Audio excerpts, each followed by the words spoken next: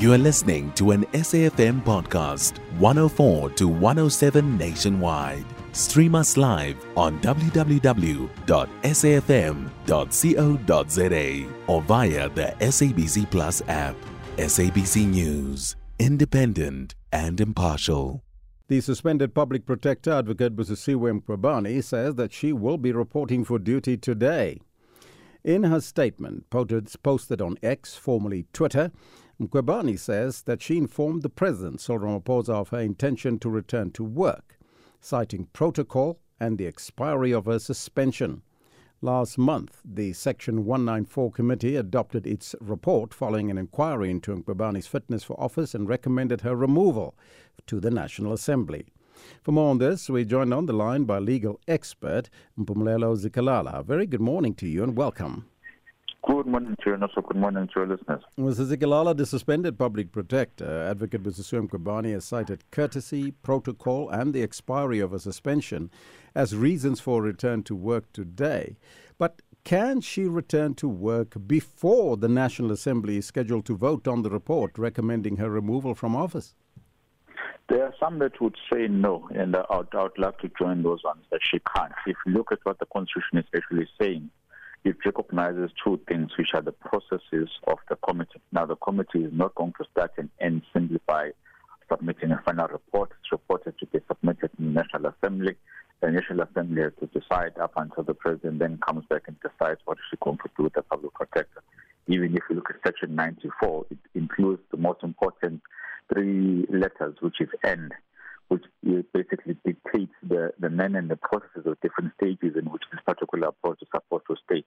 So this approach that has been taken now, the process that has been completed now, is only but one of many which has yet to come, including the process of the National Assembly, including the discretionary powers which are then afforded to the President and the action which the President is supposed to take.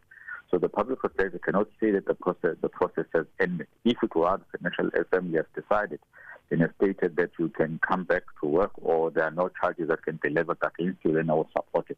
But in this instance, the process has not been, or the transaction has not been completed as yet.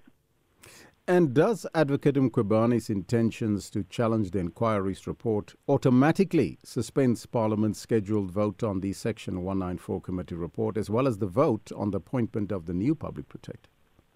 Not necessarily, unless there is a specific order that has been issued by court direction. So, and even if it was directed at the appointing the new public protector, remember that her term ends in October. So the only thing that she might get, if she were to push for that point, is to say don't appoint anyone before October comes. But then the defense from the Parliament would say we do not want to leave a vacuum in such important office.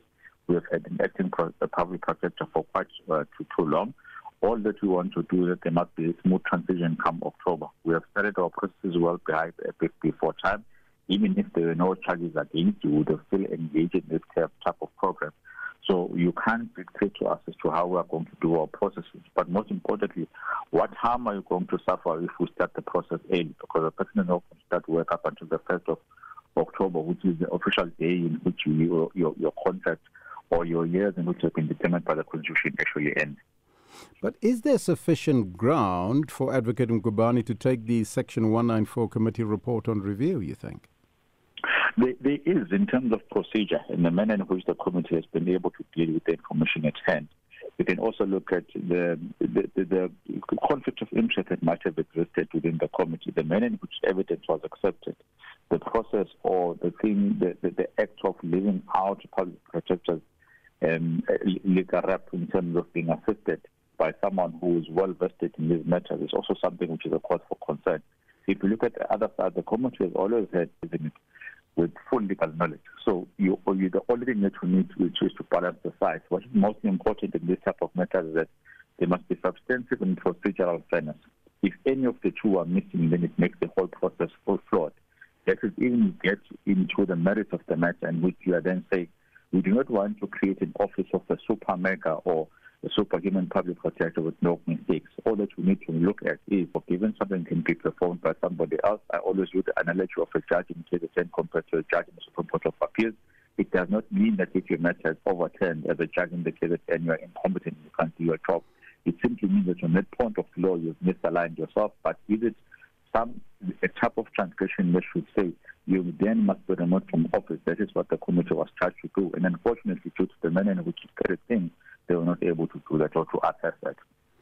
So you did mention that her term ends on the 14th of October. That is when the term of office expires. But if she's removed before then, would she still be entitled to her benefits? I do not think so. I think the process would be you're only going to get benefits in which you have earned. If there is a process in which there's nothing that you have earned in that particular process, then the benefits will not accrue. I thank you so much for your time. Legal expert Mpumelelo Zikalala. Now, we extended an invitation to the suspended public protector, Adv Busisiwe Mkhwebane, but unfortunately our times were too early for her to do interviews. You can find SAFM Current Affairs on 104 to 107 nationwide. Our podcasts are available for download on all our digital platforms. SAFM, leading the conversation.